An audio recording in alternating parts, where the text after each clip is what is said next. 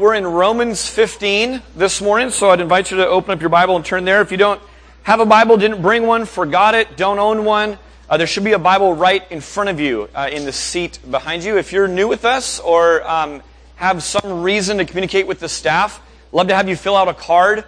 We love to take prayer requests that way and just kind of get to know you a little bit. The other way to do it is on the city, which is these kiosks out here, just an email, phone number, kind of get you plugged in and figuring out what's going on with things. This morning we're going to talk about greetings a little bit and welcoming, and a giant part of Western greeting is the handshake, and there's really an art to this. If you think about it, there's just different situations you get in, particularly with guys, but even the guy-girl interaction with handshakes is kind of interesting. Some people with the handshake are real quick draw, so they just right away, they're shaking hands. And if it's a large group, sometimes it's a little awkward because you can't like shake halfway across. You have to go all the way around. If the conversation's short, you might just talk for a couple minutes. Those people, they shake hands on the way out too. So that's a ton of physical contact happening for a short investment of time. Some of you are this person. Some of you don't like this person who comes in with the power CEO handshake. Travis, jump up here for 1 second. The power CEO handshake is this. You see someone and it's just awkwardly strong, right? And he's sitting there and then he does this too. He kind of sits there and holds your gaze, kind of stares you down. And like the person on the other end doesn't know this, that there's like this, feats of strength thing going on. He's like, I'm just trying to shake hands, right? Here's the other one. Here's the other one that's a little weird is, and this can just happen by accident. But if you go to grab hands, and I just grabbed him, see how I grabbed that? This is the limp fish. Very, very awkward for two guys to grab with a limp fish. Because see what Travis is doing now is like a Victorian era greeting, which is really weird. So here's what happens. If you get caught in that situation, you just say, if you're Travis, you just say, throw me back. Okay, that's what you do. You say, throw me back because I'm a limp fish. And that way we get out of it. Okay, give it up for Travis. Thank you, Travis. See, he was trying to shake my hand on the way out. He's a quick draw. I can tell the type right there. Now, we don't have this tradition at this church, but some traditions, you may have grown up in a church where the pastor stands at the back of the door and greets kind of everyone as they leave. And, I've never really been to a church like that, but in the movies, it's always like, you nod and this person says, nice sermon, pastor, even though they slept through most of it, whatever. And you just sit there and kind of do that. I think if we had that tradition, it would get really boring to just do the same thing every time. So I'd probably start mixing it up. You can actually throw this in. You can try this out this week just to see where it takes the conversation. Okay? I mean, here's a couple that I thought of. You guys are creative. You could think of some other ones. But if you go to shake hands with someone, you could throw in the opposite hander. Like if you're holding something, a baby or something, there's a weird like opposite hander, but you could not be holding anything, and you just throw the opposite hander at someone and then kind of give a knowing glance to your right hand as to why you're not using it, but you never mention why you're not using it. Just see where that goes with the conversation, right? I mean, that would be kind of an interesting one. Another one that'd be cool to do is like, as soon as you shake hands, you go into a, intense series of like secret handshake moves that you're just making up on the fly, and they don't even know what you're doing. And then the best would be going like Old West style, right? You just go, put her there, partner. Like and just see what if they shake your hand? Like maybe all of a sudden you go to a new level in your friendship because you're like, wow, they shook my hand after I spit in it. That's kind of interesting. All right.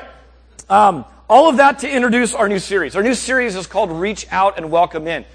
Fall is kind of back to everything season, right? I mean, there's just all this back to everything, back to school, back to kind of the routine and whatnot.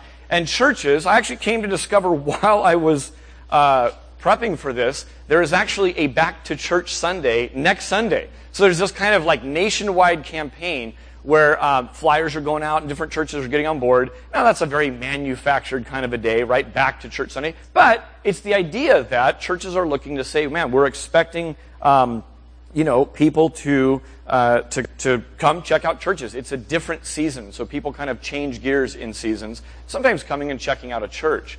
One of the things that we're going to look at is this. We're going to start diving into the instruction that the Bible has for us in terms of how to welcome one another. Now, all that stuff with handshakes, you can go your own route on that because the Bible is unclear on how to shake hands, right? So that you have total Christian liberty and freedom to shake hands however you want. But there are other things about welcome, about how we're to receive one another, about how we're to accept one another, about how we're to welcome one another that are very scriptural. And I think maybe in the next several weeks we'll actually be blown away at the sheer volume and intensity of instruction on this one area. Now, the month of September is kind of the month of welcome. I want you to be thinking that way for these next 4 weeks. It's not the month of welcome so that we can kind of check it off the list and say, okay, we had the month of welcome for the year. Rather, I want it to be the month of welcome so that it actually alters us for the priorities for the rest of the year. What a shame it would be, wouldn't it be, if we kind of like had this big push for welcome and back to church, but then went just back to our old ways for the rest of the year. It's the month of welcome, not so that we can raise attendance. That's the last thing we're like, that's not the driving force of it. We need more people. So let's be really intentional about welcoming people in. Rather, it's to raise our love temperature. It's to raise our worship. So we're gonna try and get below the surface of this. This would be a real easy, surfacey campaign, kind of a couple of weeks of kind of welcome, and that's not what we're talking about. Now, everyone gets welcomed all the time in different ways and in different places. Last night, I went to someone's house for dinner for the first time. I've never been to their house before. And with this message in mind, I was curious. I was like, all right, I'm going to see how they welcome me. And to be honest, it was a great night. We had a fantastic time. Super cool family. It was a really awkward welcome. Normally, if you come into someone's house, you open the door, and even if you don't know them very well, hey, you're here, come on in, hey, put your stuff here, grab a seat. Man, can I get you something? You want something to drink? How are you doing? There was none of that. I mean, zero of that. So if there's kind of this bridge coming, connection's always two ways, right? So I had to reach, as the guest, I had to reach way out there to kind of make the connection and get on board, and it was fine, right? Some people just do this really, really well. Think about where you're welcomed. You're welcomed at a restaurant, right? There's usually someone there who's there to kind of help you figure out what to do, where to go, whatever. Businesses do this. Best Buy's there. They're welcoming you, but really they're watching for shoplifters too. That's what that person's there for. They're watching on the way out.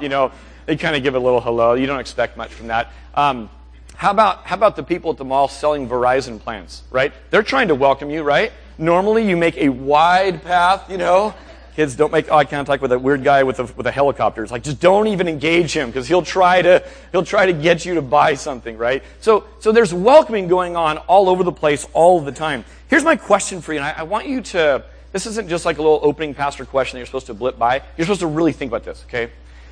I want you to think about the last time you were really welcomed in well.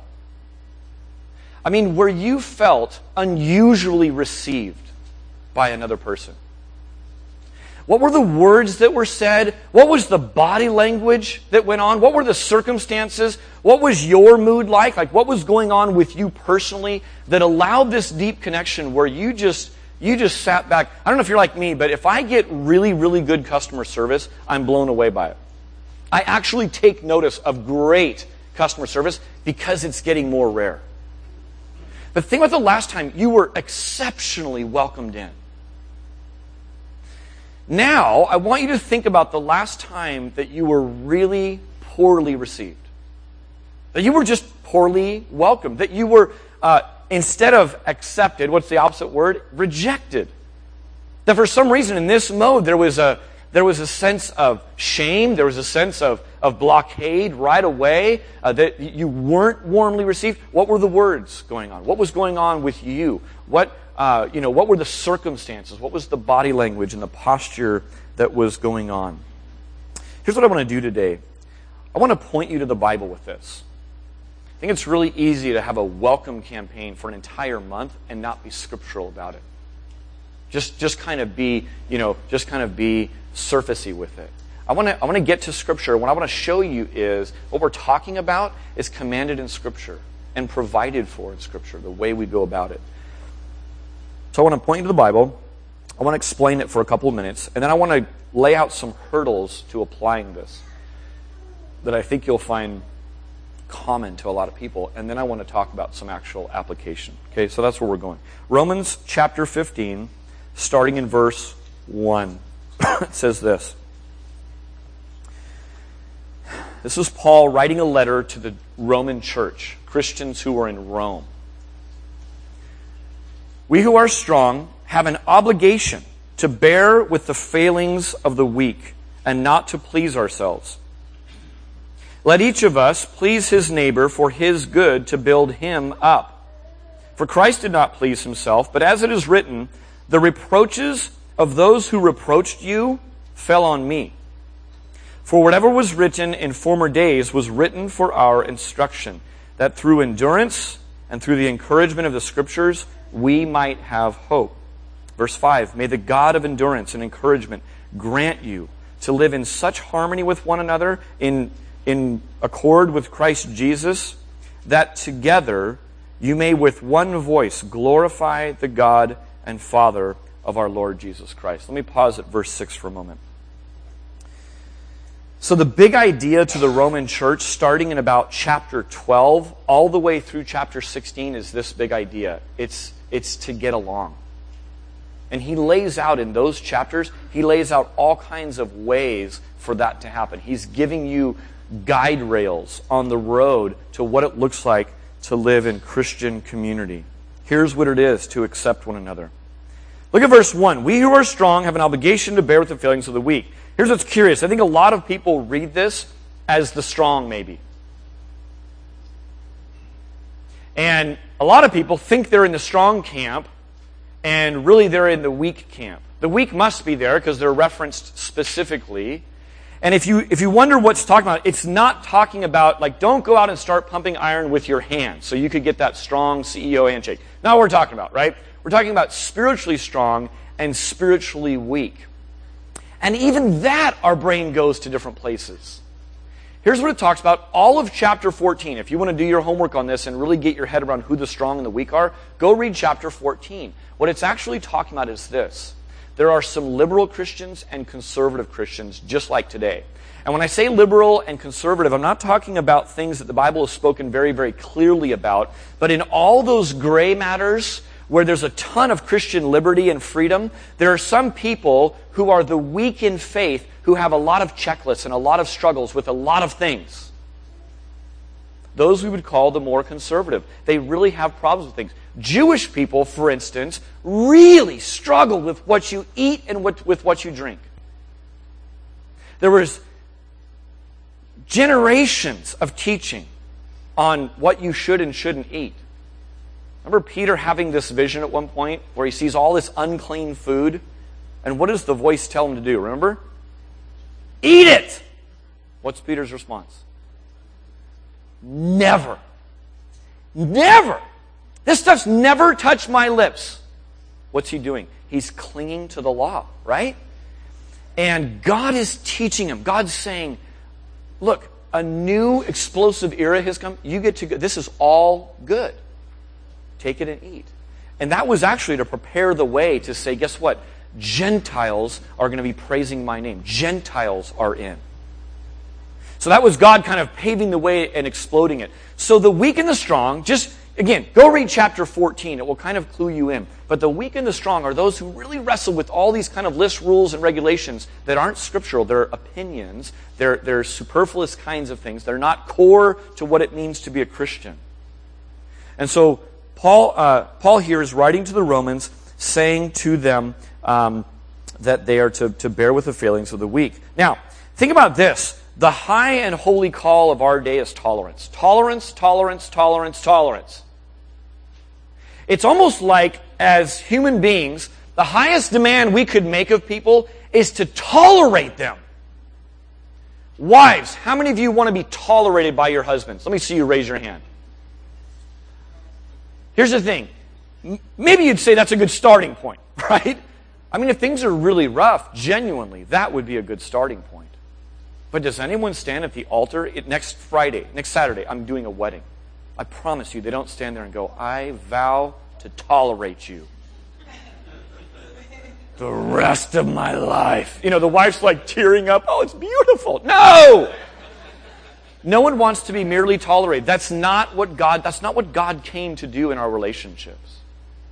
But honestly, the highest demand I feel like right now that we're able to demand of each other is to say, look, tolerate each other. What even just this passage, we're going to just get into a ton more. But what this passage is talking about is what God calls us to. We move way beyond tolerance to sympathy and service. Bear with your neighbor. Be patient with their failings. Do things for them. The obligation, Strong, is on you to do that for others. Here's a word picture, grabbing all these words from this passage and just kind of chucking them up on a slide. I want you just to notice all of the unity being discussed in chapters 1 or verses 1 to 6. Words like harmony and with and accord and together and one. Now look at your Bibles and read verse 7. This is our verse for the entire month of September. This is it. If you want to memorize a verse, I've made it easy for you. It's a short verse, but it's so pivotal. Therefore, welcome one another as Christ has welcomed you for the glory of God. The only background I'm going to give to the therefore is what we just did, 1 through 6. But really it's more than 1 through 6. You got to go back to 14:1 and beyond that to kind of get the full context. But here comes the command. Therefore, because of all this is established, now welcome one another as Christ welcomed you to the glory of God. 14:1. Look at there for 1 second. Here, Paul is saying, he's calling out to the strong and talking just to them. As for the one who is weak in faith, welcome him, but not to quarrel over opinions. You who are strong in faith and have all kinds of Christian liberty, don't welcome in someone who really struggles with all those things just so that you can show them from the Scriptures and argue and quarrel over opinions. Who's the burden on? It's exclusively on those who are strong in the faith to welcome the weak in the faith. Then you go over to 15:1 and 2. Again, Paul is saying, strong, you have an obligation. The burden is on you. If there's two, bridges that have to connect to kind of make this welcoming connection, yours ought to be longer. Plan on reaching further. Plan on stretching farther to go and reach out to them. Now in verse 7, here's what he's doing. He's talking to the whole church, those who are strong in the faith, those who are the weak in the faith. Now all of you, welcome together.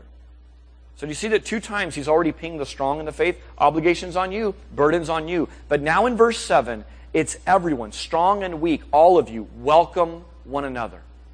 That's the command that's given to us. All right, so here's what I want to do. I want to just break this down. If you're taking notes, you could just write out these 3 things. Number 1 is welcome one another. That's the command that's being given to us. All right, some of you haven't learned your Greek word for the month. We're going to teach you a Greek word this morning. It's just fun to say, so we're going to try it together. And it's this, okay? It's the word proslambano. You got to kind of like, okay? Here we go. On the count of 3. 1, 2, 3. Proslambano. Okay? You got to just kind of throw that in. Okay, that's how it's said. So that's your Greek word for the month. And here's what it means. This is that word welcome that I was just reading to you. It's often translated accept or welcome. The full scope of it is to receive, to take hold of, to bring along, to lead aside, to gather together, to grant someone access to your heart. So almost every translation in here, I'd venture to guess, has the word in there, accept one another as Christ has accepted you, or welcome one another as Christ has welcomed you.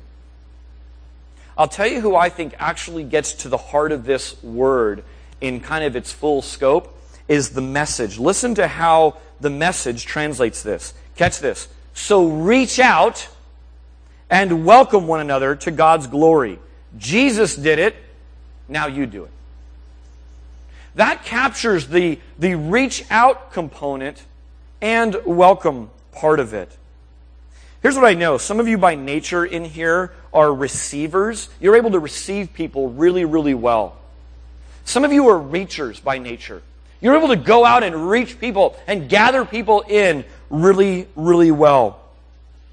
The command here is that all people are commanded to do both. Here's what that means. If you're an extrovert, commando, bold as a lion reacher, you're a person who just goes out and you make connections, you reach people. Do you know that you're commanded as well to also really deeply receive people? It's not your job just to go out and grab people and say, look, other people can care for them and nurture them, and I can open my life up to no one. I'll just be the reacher. I'll just go out and reach people. Some of you, conversely, are receivers. So your heartbeat, your tendency, your bent would be to stand. Let's say that church were the only place this happens. It's not, so please don't go there. But let's say that were the only place it happens. You would stand right on the threshold of church. And here's what you'd do. You'd wait, right? Now, the second someone wants to come and walk into the church, man, you're a receiver. You're a nurturer. You're a caretaker. You receive them really well. But to do this right here and go and reach someone would be just way outside of you. So you tend to just stand and wait. Now, there's a certain sense where the body of Christ comes together, and where one person is weak at reaching out, another is strong and beautiful. To the glory of God, that works together. Some who are reachers, they just are not that intelligent with receiving, and they're not great at that. And so, praise God, there's people who counteract that, who fit in those weaknesses. But the command here, I want you to hear this. I don't care if you're an introvert, an extrovert, great at relationships, terrible at relationships, able to go out and draw people in or not. The command is for everyone, the whole church, to do both of these things. Now, some commands, I don't know if you think this, but some commands I think in the Bible are super strange. This is one of them. I mean, think about what's being commanded. Christians, church, you're supposed to be welcoming. I mean, that's a little bit like telling someone, I command you to breathe. I mean, as Christians, aren't we just supposed to be welcoming? I mean, of course. Duh! But I think part of why, maybe it's commanded, and we're going to see this isn't the only place. Maybe it's commanded because this doesn't just come naturally. I mean, if it were fall off the log easy, you just do it reflectively. This is what you naturally normally do. The moment you become a Christian, you're the most welcoming person in the world. It wouldn't be commanded, but it is commanded. Therefore, we look at that and say, wow, if that was explicitly commanded, A, it must be really important to God. B, we must need to be told, no, do this. This is not optional to be like this. I'm not going to have you raise your hands.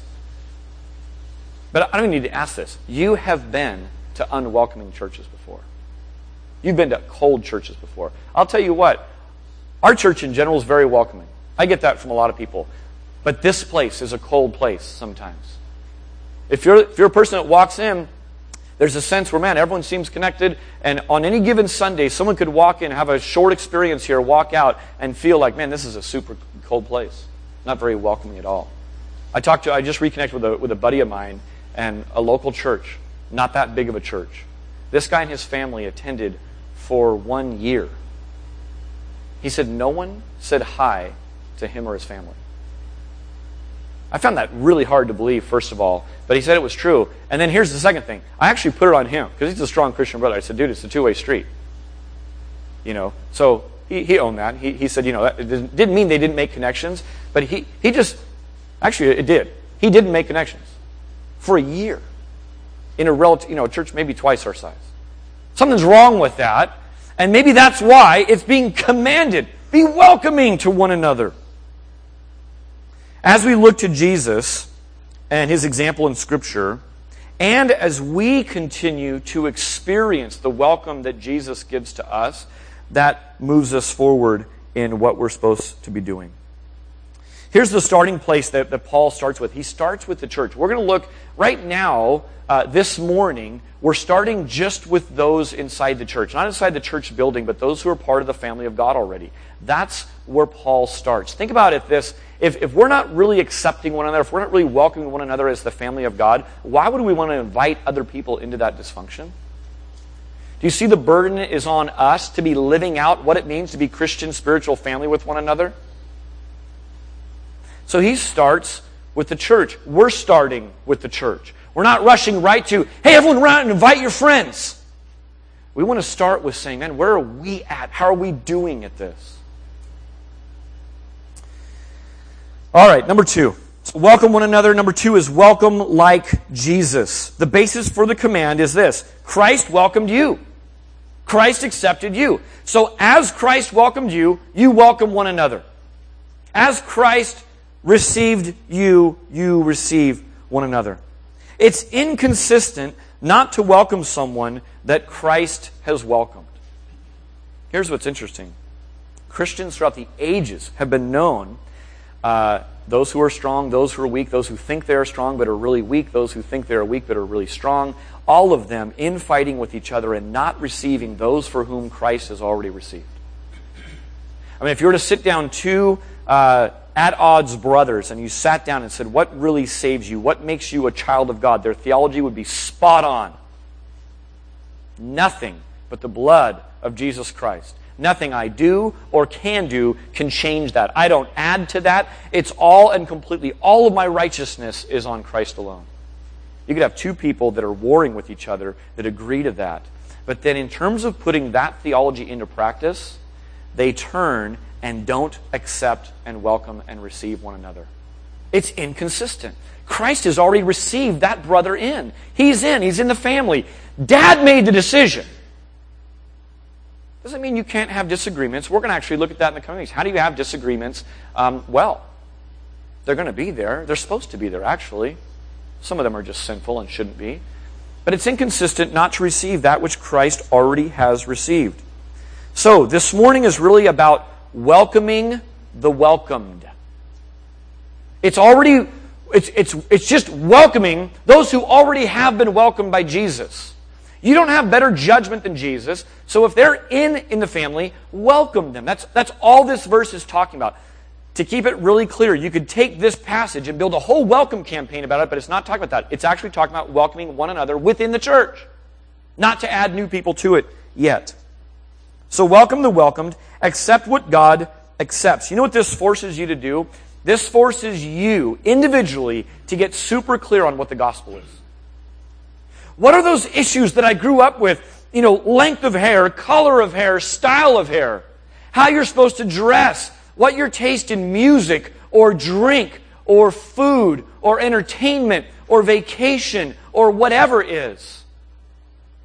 And it forces you to say, God, what's really kind of an A doctrine that I will not budge on because you haven't budged on it. You made it crystal clear. And all the rest is opinion. And again, there's great room for dialogue and discussion back and forth, but it's not salvation type issues.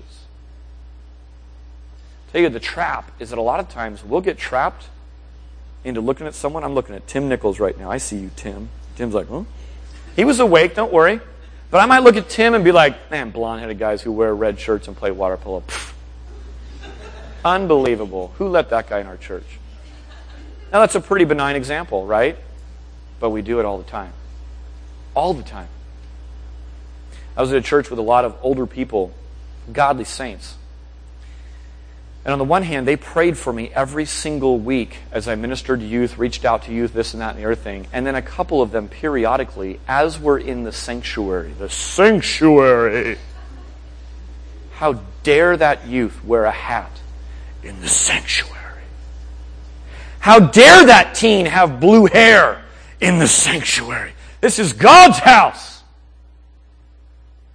And lovingly, hopefully, humbly, hopefully, I would pastor that older saint who's been a Christian a lot longer than I have, has probably made sacrifices far greater than I have, and I'd say, brother, sister, aren't you thrilled that God accepted this blue-haired person? Besides, your hair's turning blue too. I'm just kidding. I wanted to say it, but I didn't.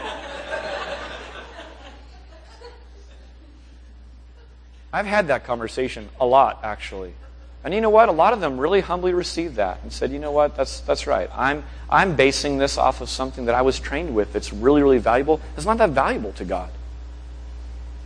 So it forces us to get really, really clear on what is opinion of God's that stands and what's the opinion of man that can fluctuate and go side to side on it. All right. How does Christ welcome us? We're going to really, in the coming weeks, we'll look at this some more. As a community group, I hope that you're going to dive into this and talk about this. But let me just point out two things about how Christ welcomes us. He welcomes us. The Bible says that Jesus was full of truth and full of grace. The only person who ever was complete in both of those. Most people I've met, and I know myself, tend to err on one side or the other, or we're kind of constantly battling that, right? You come across situations, you go, God, I want to be full of truth and grace in this situation. I'm clueless as to how to make it happen. Jesus welcomed truthfully, and when Jesus welcomes you truthfully, here's what happens. It actually makes you feel unworthy and causes you to want to run from Him. When the truth confronts you, it hits you with your sin, your own failing, your own unworthiness, and it makes you want to recoil back into the dark. Praise God that He welcomes us full of grace. So He welcomes us truthfully, but He also welcomes us gracefully. And by Him welcoming us gracefully, it lets us know that we are accepted. Here's your sin. Wait, don't run. I took that all. I took all of that. We just sang this. I bore the weight of that. I bore the punishment of that. You're now accepted by free gift. That makes you want to run to Jesus. When you get that, that makes you just run to Jesus. In Him, we see that every word, every act was for others. It was the ultimate strong, right? Jesus, building up the weak. No one had more faith than Jesus. And He modeled for us what it looks like to have the obligation on the strong. Every act, every word, everything He did was for other people. So you want to get a picture? What does that look like? Read the Gospels. Just stay in the Gospels.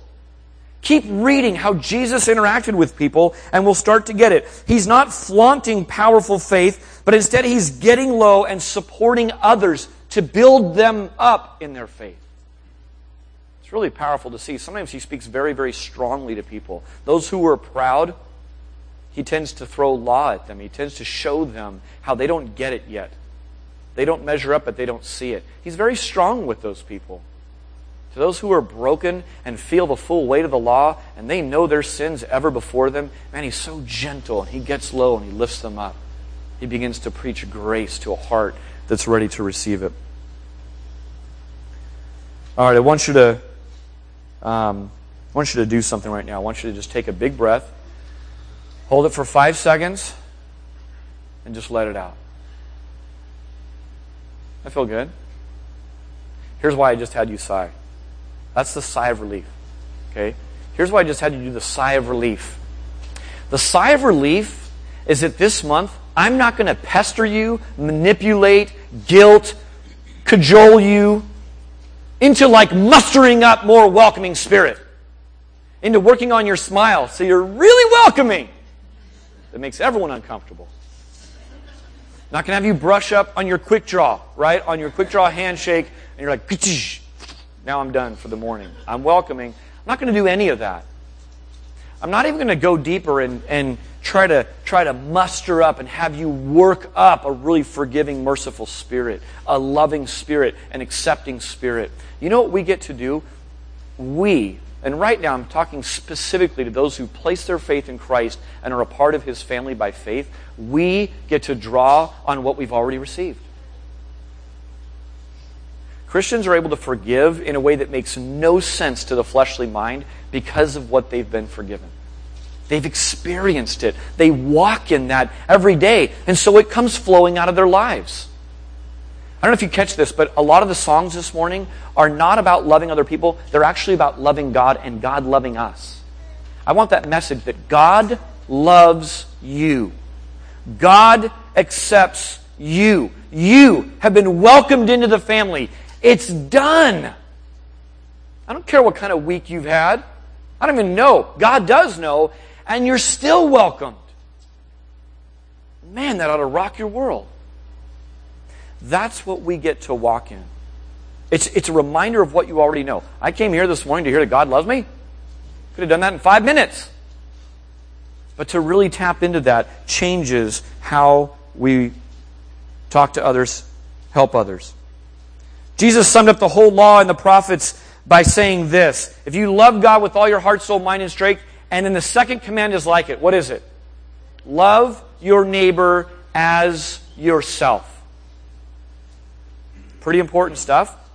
All the revelation up to this point, all that's been written, all that the prophets have spoken, I can nail it in 2 commands. Love God and love other people. How important is reaching out and welcoming in and getting clear on what this is all about to us as a Christian? It's massive. I thought maybe for the month of December we should change our church name to Neighbor Pleasing Bible Church. I mean, literally, that's kind of a litmus test for any church. Are you pleasing your neighbors? Not evil people-pleasing kind of stuff, where you weigh and you count the opinion of others as more important than God. That's evil. That's going to lead you to a lifetime of jail on the opinions of others that don't really matter anyways. I'm talking about really living to please your neighbor. That means you got to walk in truth and grace. That means you need to look at Jesus and see, man, how did he interact with his neighbors? He went to weddings. He went to places. He had a job. How did he interact with these people? Neighbor-pleasing Bible Church might be a good name change for us. Jesus does this for us, and so we keep on coming to Jesus. People keep on coming to Jesus because he's like this. I've seen this through the years, but there are some people who come to Jesus and they've minimized their sin. They don't really get the full impact of their sin. So it's a very orderly transaction. They come, they politely, respectfully receive the gift of eternal life and kind of wipe their hands and off they go. I've seen other people who really get after sin. I mean, they are sinners. They've sinned a lot. They've sinned so much that there's no prescription, there's no escape, there's no drowning, there's no therapy that can wipe away the memories of what they've done and the stuff that they've been involved in. And then they receive the message that Jesus accepts even them. You know what this is? This is a spectacle. When people come to Jesus and they're that kind of person and they get their sin, I mean, they know what they've done and they're faced with it and they get acceptance and they get forgiveness and they get the gift of eternal life. I mean, there's mucus. There's wailing. It's a spectacle. It's very uncouth, right? The one goes away, and Jesus said it this way, he loves little because he's been forgiven little. The other one goes away and loves much because they've been forgiven much. Truth is, we've all been forgiven much. It's just a matter of perspective. It's a matter of how clearly we see things. All right. Lastly, welcome to worship. Welcome for the purpose of worship. Therefore, welcome one another as Christ has welcomed you for the glory of God. The result of Christ accepting us is what? It's praise. We sing about this all the time in this church. We always want to be singing about the cross because the acceptance of Jesus, how did he turn rebels, insurgents, into beloved sons, into beloved daughters? And it's just praiseworthy, so we praise. The acceptance of us to one another results in exactly the same thing. It results in praise to the Father. Wow, there must be a good Father that his children receive one another in this way. That's what Christian community ought to say to those who aren't in the family. They ought to look at us and say, wow, I want in on that. There's something totally different about that kind of community.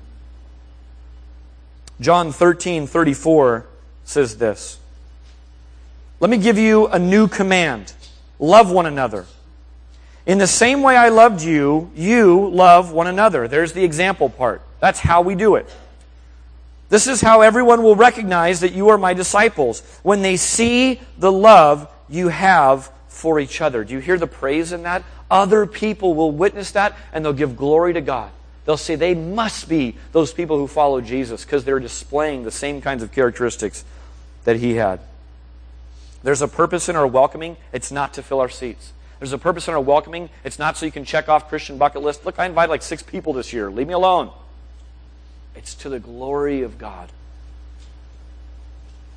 It's kind of interesting what the phrase, she's so godly, or he's so on fire for the kingdom, has come to mean in evangelical circles. If you don't know, let me fill you in. Okay? If you ever hear someone say, wow, she's so godly, That guy's so on fire for the kingdom. Here's what it probably means. It might mean she has a vast knowledge of theology. It might mean that he is super bold in his witnessing. It might mean that she is super faithful in prayer. It might mean that he is so holy. She is so generous. He has such a huge ministry. That's what we're talking about when we throw those terms out. It's almost like we've come to measure Christian maturity in these kinds of ways, but how many use this as a measuring stick of Christian maturity? Depth and quality of relationship. I mean, according to many passages in the Scripture, that ought to be a measuring stick we talk about often.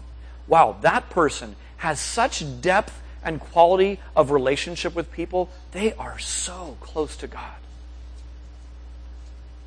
Rather than size of ministry. Rather than how much they give, how much they know, how much they pray. 1 John. If you want to test me on this, go read the book of 1 John tonight in one sitting.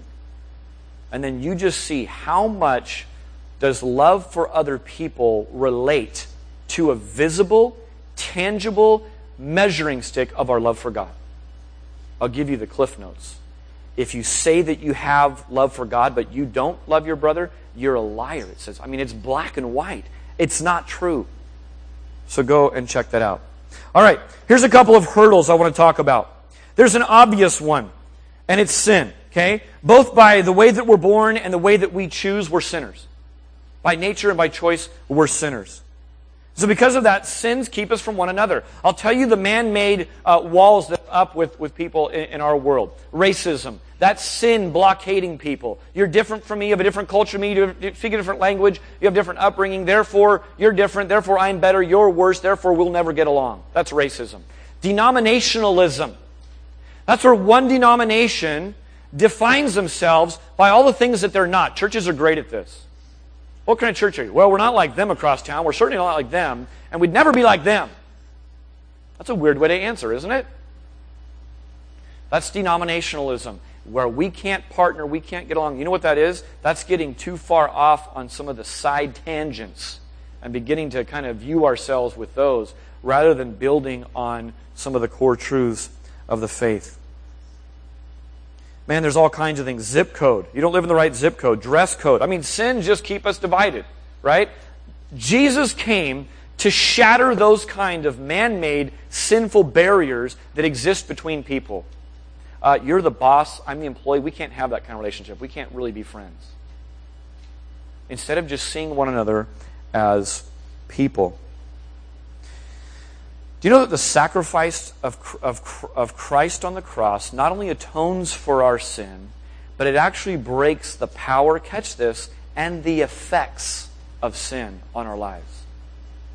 That means part of why we come back to the cross and we keep thinking on the cross is not just for that moment of salvation where we get to enter into the kingdom. That's just part one. That's just step one. But the effects of sin are broken down. All of a sudden, you're able to look at other people as just people. Remember the deck of cards I had? That one series? And if you look on one side of a deck of cards, what you see is you see a king of hearts, you see a two of spades, you see all these titles and stuff. That's sin. That's the way the world views it. If you take it and you flip it over the back, what do you see? Right, just the same picture, just that red squiggly lines, whatever, right? What if we could just look at each other primarily as a card? You're a person. And then you find out later, wow, you own this company and you're a mega billionaire. Cool. That's awesome. Take me sailing on your boat, but I mean, who cares? Like that's not how I see you. Man, that's just a temporary title. Wow, you're the ace of spades. That's pretty cool. All right, so that's sin. I'll tell you what happens in church sometimes, really quick. Sometimes you get that, you're like, great, that's really helpful, Dave. Sin is what keeps us from relating to each other. That's really general, right? Here's what I want to do. I've been praying for a couple of weeks now. I said, God, there's a lot of hurdles I could go. I could do a whole seminar. I could travel the country, actually, making lots of money probably, doing seminars on hurdles to relationships. Think about it. Conferences, books, podcasts. I mean, there's tons of discussion on getting these things back together, right? I really pray. I said, God, I just want to give what's helpful to our church. Let me give you a couple of kind of categories And again, you can kind of talk about these more in community. All right, so there's sin. Here's number 2, is that there's just relational sloppiness. Relational sloppiness is this. Ready? It's, I already know what to do, I'm just not doing it. Education's not the problem. You don't need 5 more tips on what to do. You already know what to do. It's football season. Football starts for real today. Actually, it started Thursday, I think. How many are excited about that? Raise your hand, loud and proud. Good. I'm thrilled about it, okay? My team's going to have a rough year probably, but that's okay. In relationships, there's some basic fundamentals that if you're sloppy in, you'll lose. You'll lose. If your football team today is sloppy with possessing the football and fumbles a lot, you'll lose a game. You can't overcome turnovers. You just can't do it. If your football team, like my football team a couple years ago, could not get the snap count right and jumped off sides every other play, you know what they did on the field? Beep, beep, beep. I mean, they should have just played that sound in the stadium. They just marched backwards. What the coach is going to do to a team like that, he's going to preach fundamentals. He's going to say, guys, we have to do these basics right, or anything else doesn't even matter. Relational sloppiness is not doing the fundamentals well. You know what happens? We begin to take each other for granted. Actually, I had a really cool conversation with Travis around the campfire last week at the camp out. All we did was we just started talking about, man, how long has it been since we've been together, playing music, living life together, just watching each other's kids grow? And we just started to recount, how did that even begin? Where have we been with all that? It's easy for Travis and I to take each other for granted. We see each other all the time. He's sick of me, and God knows I'm sick of him. No, I'm just kidding. So what happens is we take each other for granted, right? And so we stop doing the little things. Spouses can attest to this. Parents and their kids can attest to this. Friendships, workmates, you can attest to this. It's just relational sloppiness that's going on. Started thinking about, why don't you ask how someone is? Sometimes it's because we're afraid they might actually answer. So you stay with, hey, how's it going? How's it going is fine, right? Or or whatever. It's kind of the high five conversation done. But we know when it's being asked in a different way to really ask it. When someone really answers, we realize that this would then involve time. It would involve effort. It would involve some kind of a response that I may not know what that is. In a word, it's investment. I have to invest now. Here's the sad truth. Sometimes we just don't want the hassle. Honestly. We don't want to be inconvenienced to ask even those we love closest and find dearest to us how they're really doing. Part of relational sloppiness is going in with the best of intentions, asking that question, having every intent to really engage, and mid-conversation begin wondering, that vibrating text, in your pocket. Who's that from? This person's not communicating their stuff quick enough in bullet points. What am I doing for lunch anyways? And right in the middle of a conversation where we have the best of intentions to come invest in that person, we just kind of stay on the shallow level of things. Sometimes we're just sloppy not to really give the time needed to know other people. Maybe you're running at a pace of life that is killing your relationships. Somewhere down the road, you'll find your relationships shriveled up and dry, and you'll be at your fast pace, you'll be getting done the things you want to get done, and it will feel really hollow. Here's my challenge to those of us in that situation. Right when you're midstream and you find yourself wandering, repent and start walking the way of truth again. Say, that's sloppy. Tighten that up. Call a foul on yourself. I jumped off sides. I'm fumbling the ball right now. Man, got to work on that. All right, here's relational clumsiness. Relational clumsiness is the unexplained weakness at the most inopportune times. Okay? We have some people with the dropsies in our house. There's 9 people in our house, so you're bound to get someone who's got the dropsies on any given day or moment. It's unexplained weakness at a really inopportune time. Okay? It's better to drop a plate with nothing on it than a plate that has the entire meal for everyone sitting there waiting to eat, and then it drops. Right? Two different times. Best not to drop the plate at all. Was it an accident? Of course it was an accident. Do accidents still hurt? Yes. So relational clumsiness is just getting things and dropping them. It's not caring for individuals as the precious treasure they are. I hope you're wearing a name tag today. Yukon is here. And Yukon, the dog, has a name tag, okay? We are doing something in the month of September. Every week, the month of September, I want everyone to wear a name tag. Here's why. I hope that what you do with the name tag is you intend to use that person's name.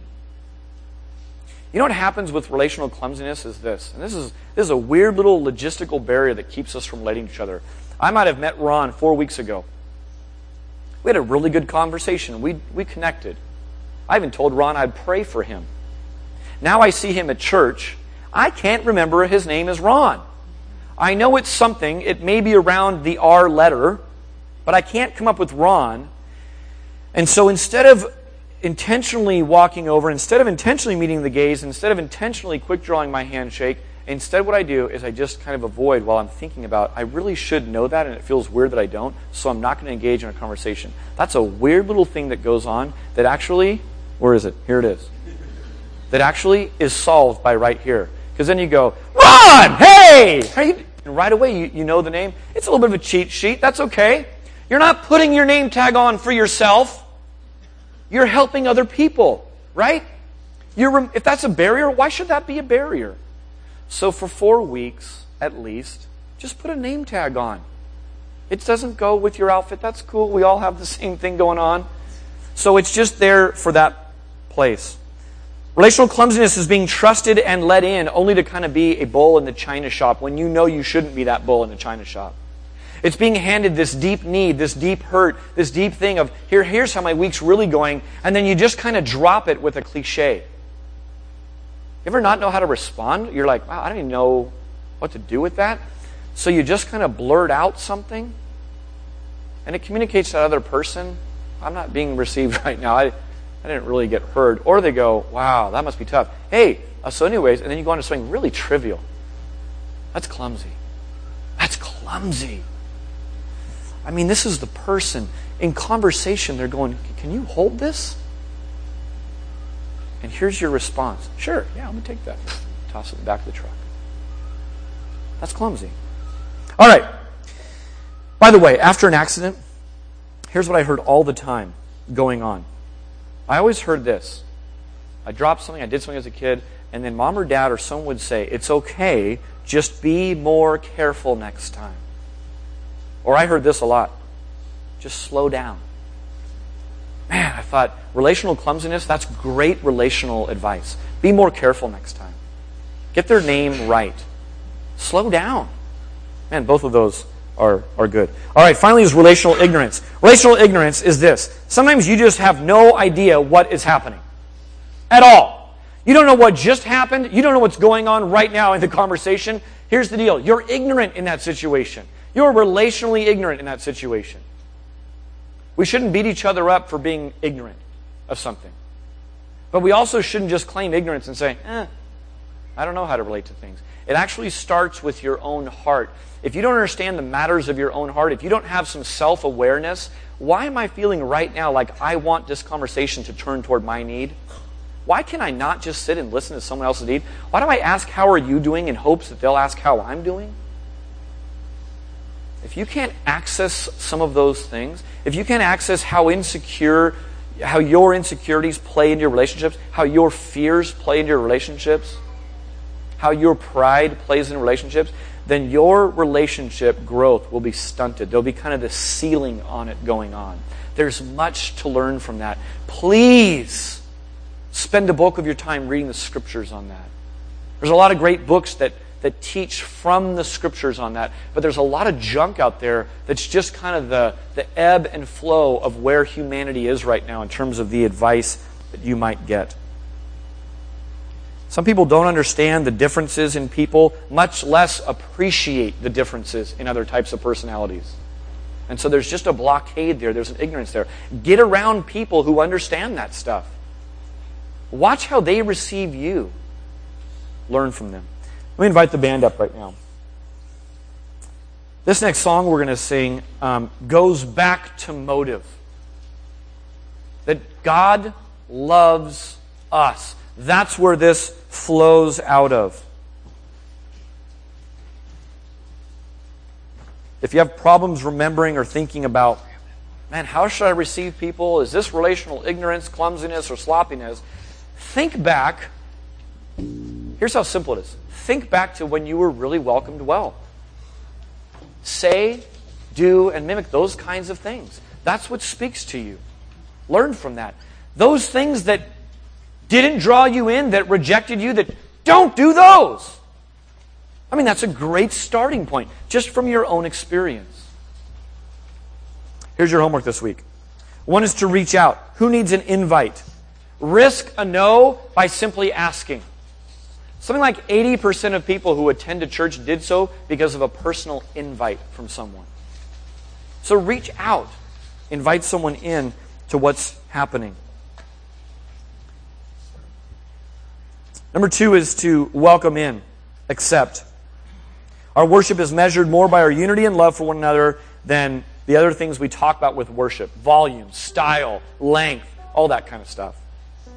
Every single week in community groups, there's opportunity for the strong and the weak to get together. There's opportunity for the strong in the faith to build up the weak in the faith, and there's opportunity for the weak in the faith to accept that and be loving toward one another. The women's group that was announced is just a starting point. In a couple of weeks, we're having a giant CG launch, community groups launch, where we kind of have this on-ramp to say, here's how to get plugged into community. I hope on September 22nd, your heart is prepared to say, I'm ready to take the risk and for the next 8 weeks commit to a community group and start walking in some of that. 2 quick connecting points. CG leaders today after church are going to be meeting in prayer for that coming launch event, because it's a spiritual work that we're engaged in. That's happening right after church today. On the 22nd, that same day, there's an all-hands children's meeting doing the same sorts of things. We want to welcome in children in the same way that Christ welcomed in. Now, the children's ministry has it smart. It's proven that adding ice cream builds connection quicker. There's something about the chemical release with the sugar, I don't know, but they've got it right. So it's an ice cream social / all-hands meeting on the 22nd. Finally is just to connect. Connect means this. The focus here is to welcome those who are already welcomed. So invite people to join in with what you're already doing. Isn't it hard to carve out extra time? Most of us don't have extra time. Sometimes people want to meet with me. I say, yeah, you can meet with me. I'll spend time with you. I'll mentor you a little bit, but you're going to do it while we help, my kid with his homework, while we go do this errand. And let's carve out time sometimes, but just welcome people into what you're already doing. That's a way to join together. Let me pray, and then we will continue in worship with song. God, I just thank you for this morning. I pray, Father, you would grow us in this area. We thank you, God. We pray that you'd help us to revel in what it is to be welcomed in and loved on by you. Jesus' name.